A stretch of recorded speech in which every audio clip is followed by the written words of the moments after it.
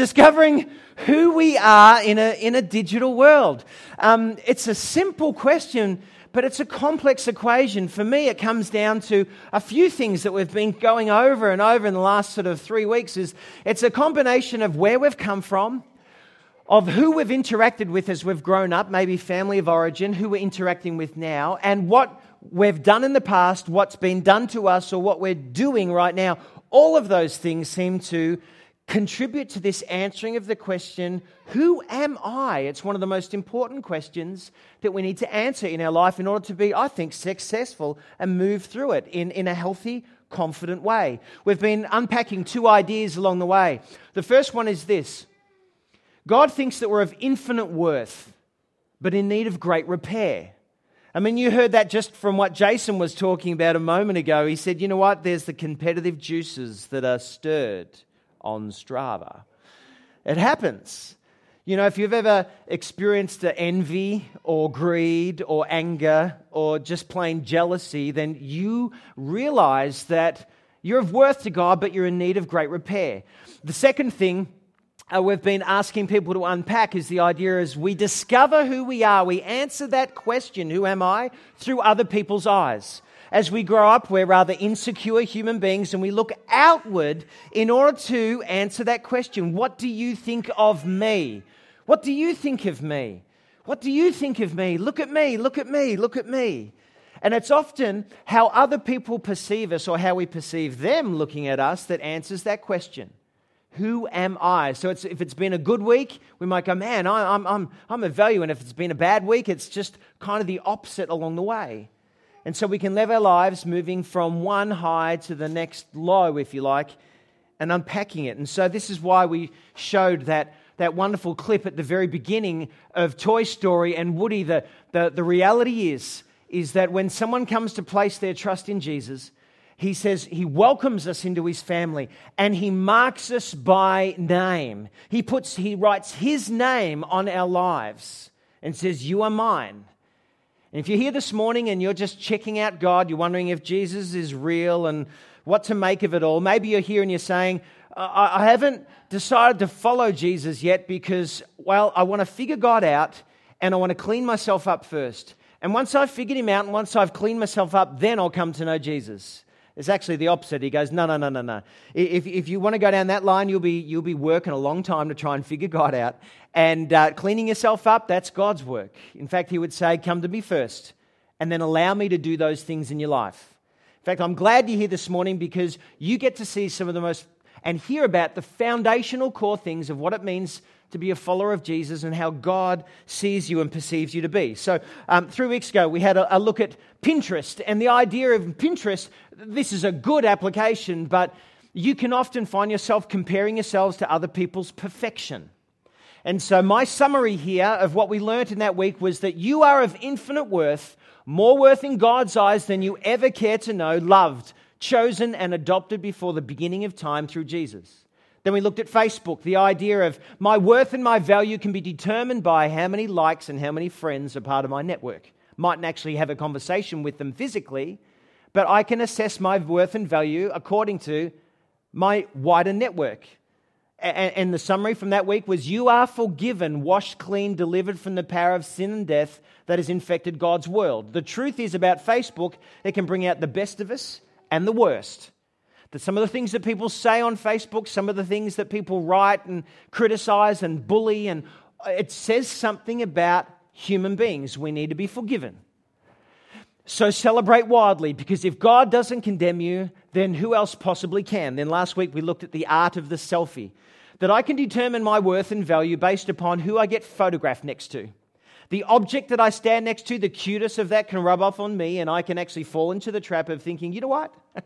Gee, I'm really important. I'm valuable. Look who I've got next to me. And so we said, you have been sought by God more than you will ever know and secured for an eternal inheritance that will blow your mind. His very presence, the Spirit, secures you as his own possession so that others will marvel when they see him at work in you. The truth of the reality of the good news of Jesus is that when you reach out to him and say, come into my life, you're my king, you're my master, you're my CEO, you're my boss, he gives you his Spirit. and he writes his name on your heart and he calls you his own. And then we get to the world of Strava. You see, Strava, if the downside to it might go something like this. In order to stay in, I've got to keep up. I've got to keep up with everyone else in order to keep in. If I want to be at the top, I've got to make sure that I keep up with everyone else and push it just a little bit harder.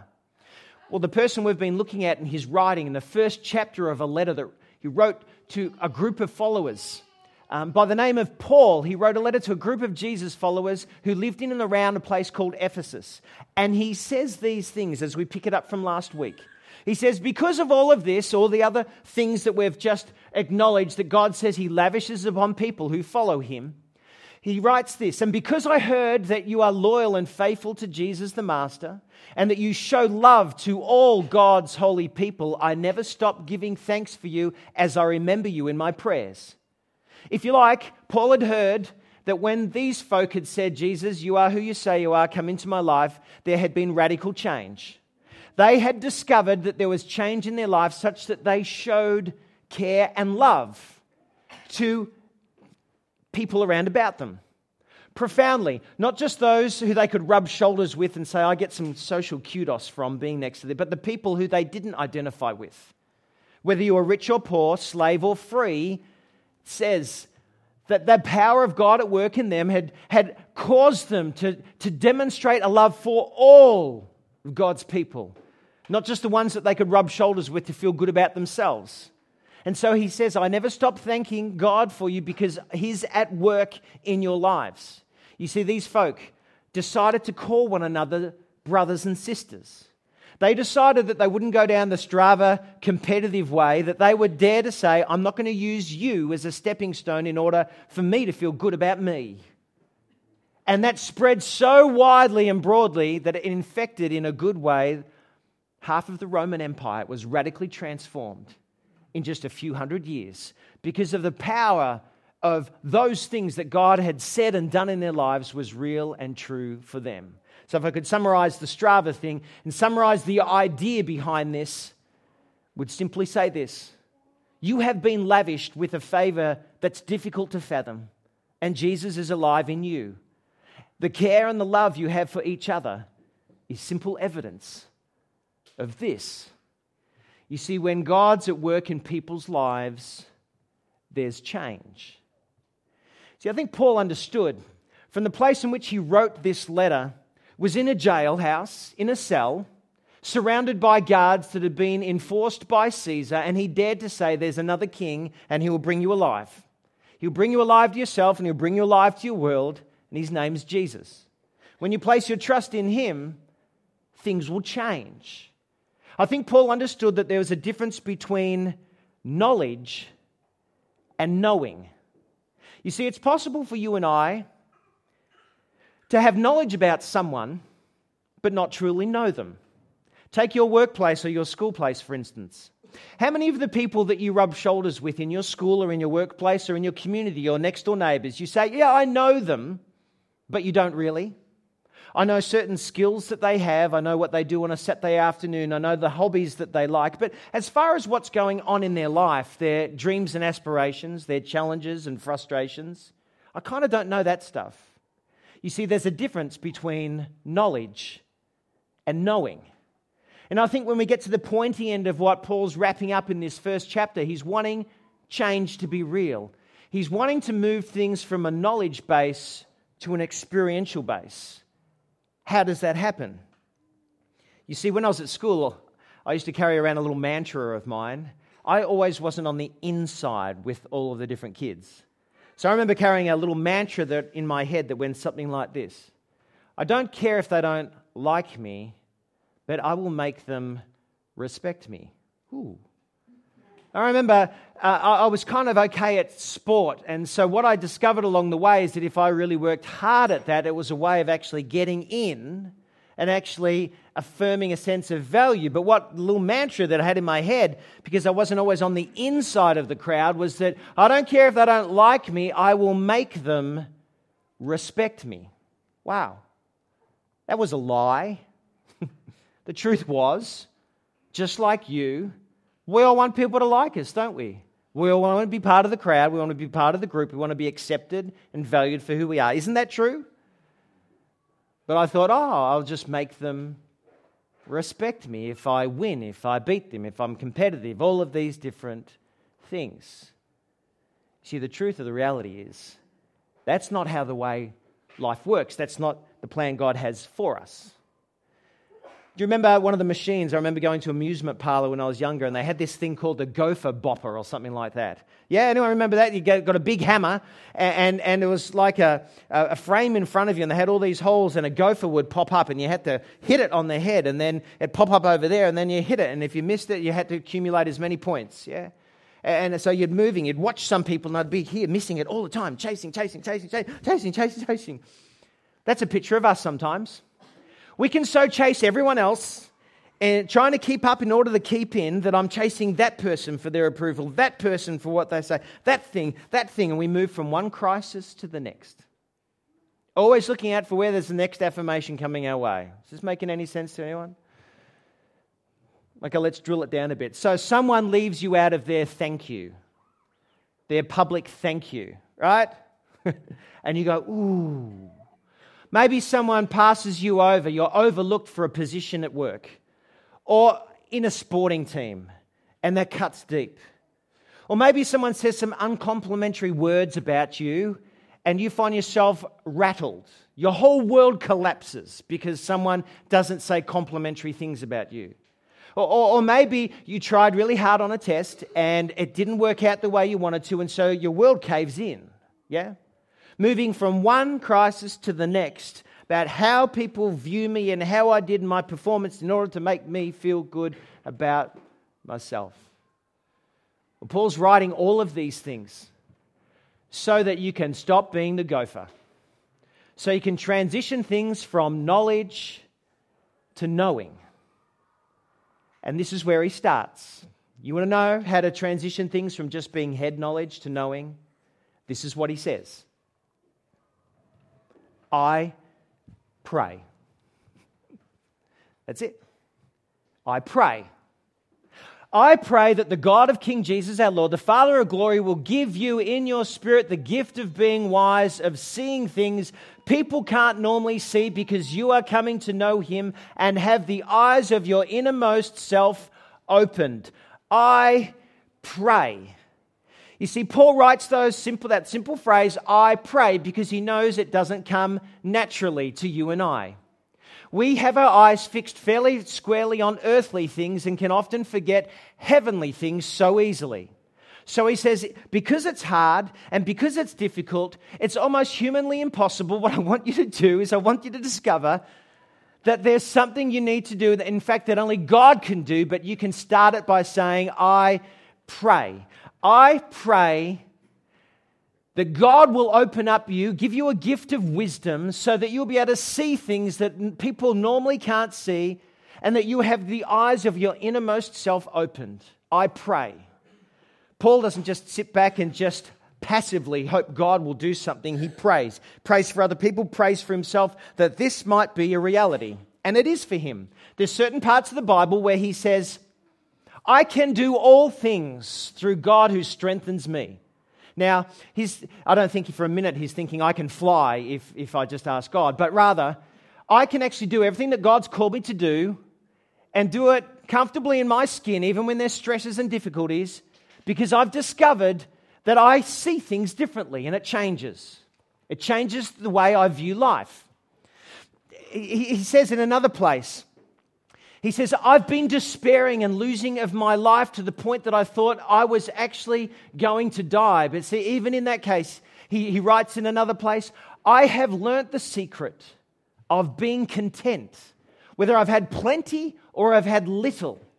You see, Paul wrestles with these things, and that's why he writes, it's hard, but that's why I pray. And this is what he goes on and says he prays about. He says, once you pray and you actually ask God to do something that's so difficult for us to do, then you will know exactly what the hope is that goes with God's call. You will know the wealth of the glory of His inheritance in His holy people, and you will know the outstanding greatness of His power towards us who are loyal to Him in faith, according to the working of His strength and power. Let's back up to the top. You will know exactly what is the hope, that God has a destiny for you, that this life is not just the end, that there is a continuation with God in a new heavens and a new earth, and that gives hope that nothing else can, that you will know that deeply. And then he goes on and says that you will know the wealth of the glory of His inheritance in His holy people. Sure, we inherit an eternity with God, but he's saying here that you will know that God chooses you as His portion, that He inherits you because He values you so much. And that he goes on to say, and that you will know the outstanding greatness of His power. The same power that raised Jesus to life is at work in you to make changes. And so you look at me this morning and you hear these words and you go, oh, great. That's not my experience. The same power that raised Jesus to life at work in me to make changes, so I will know these things, Troy? Really? I'm just the same as who I was before I came to even hear about Jesus. I'm actually just in the same place, up and down the gopher person all the time. How can you tell me that change can happen and that change is real and that it can be true for me? Paul says, I pray that God will do a work in you. I pray. You see, in my former life, I used to be a phys ed teacher. There's one thing that we learnt along the way when it came to young people and catching. It was simply this, is that most young people, when they're learning to catch such a simple skill, is that between seeing the ball up in the heavenlies and actually holding it in their hands, something would happen along the way. They'd be watching the ball and then they would stop tracking with it. They'd lose sight of it.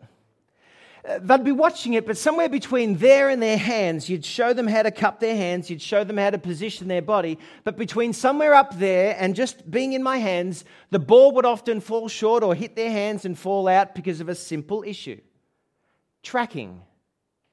They would take their eyes off the ball from when it was about here to when it should have been here. They'd be distracted by other things, all different kinds of things. They'd think about their lunch tomorrow.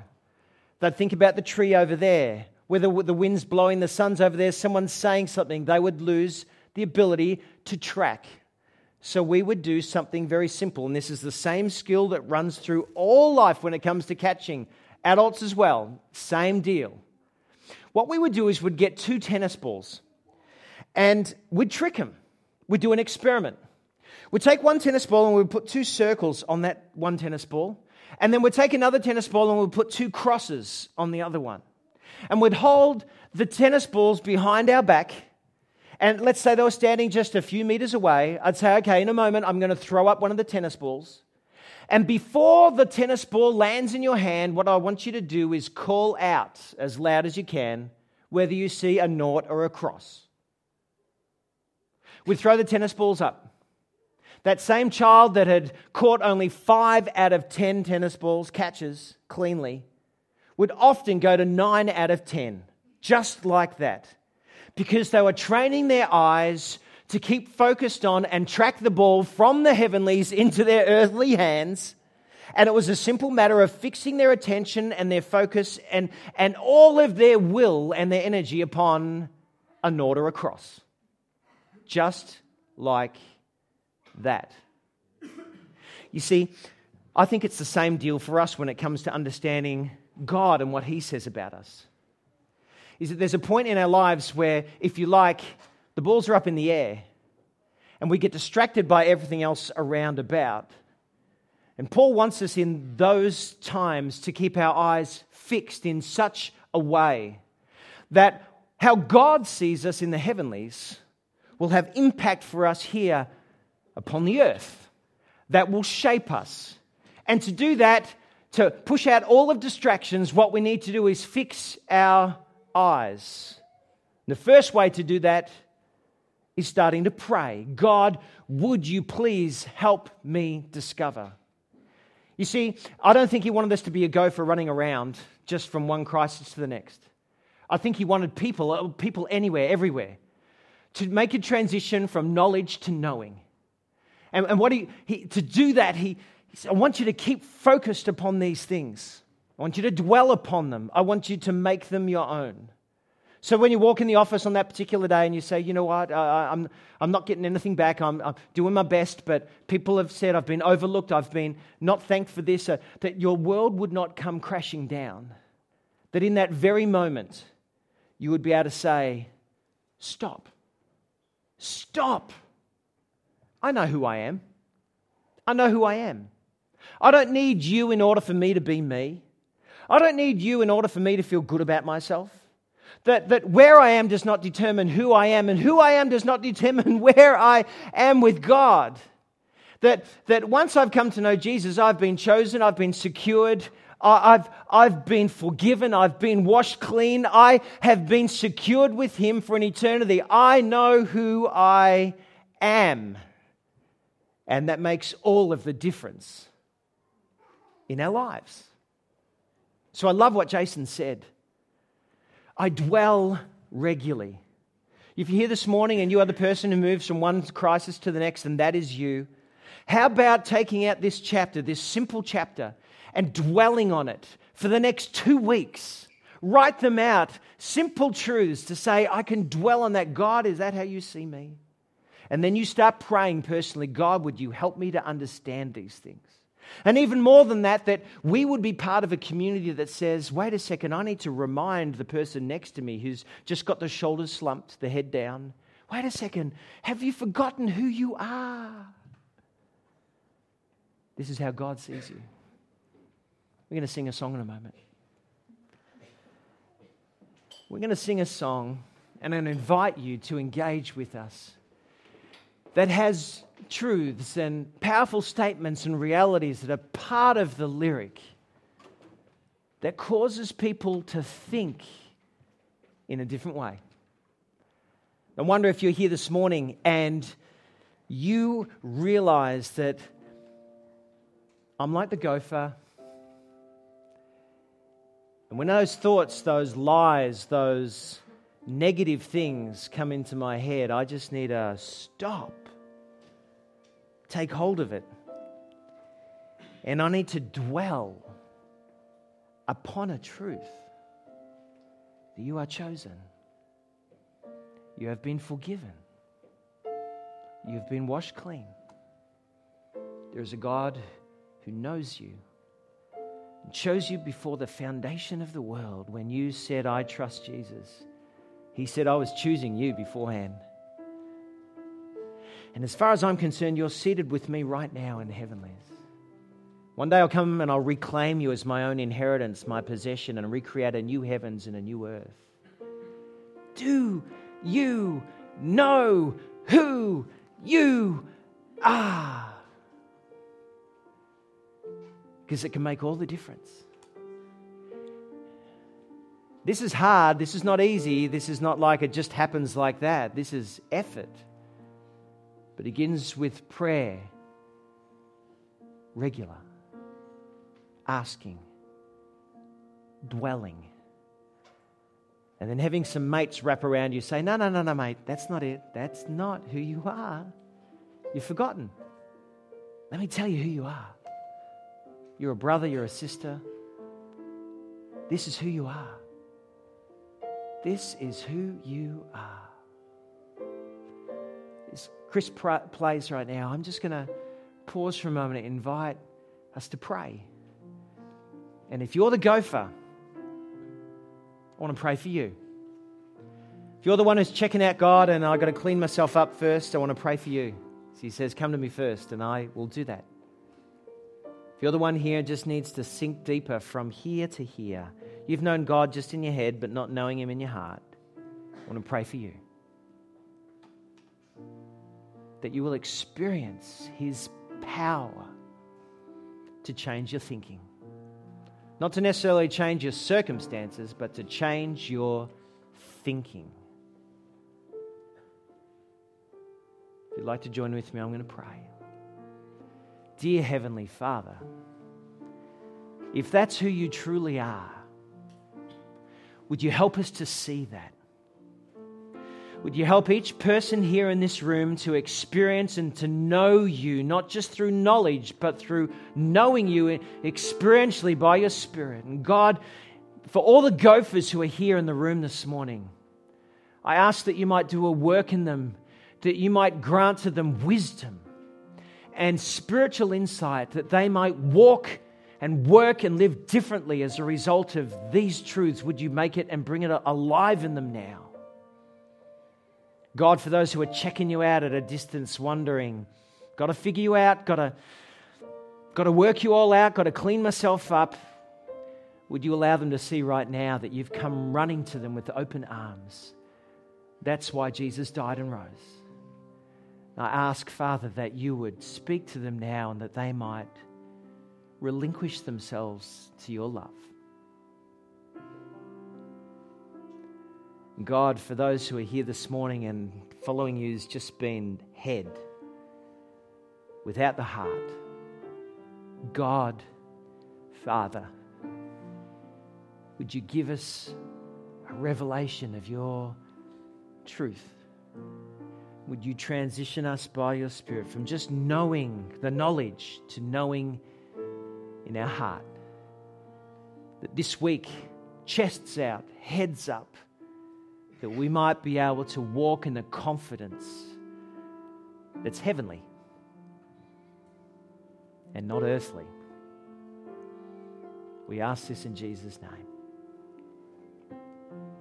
Amen.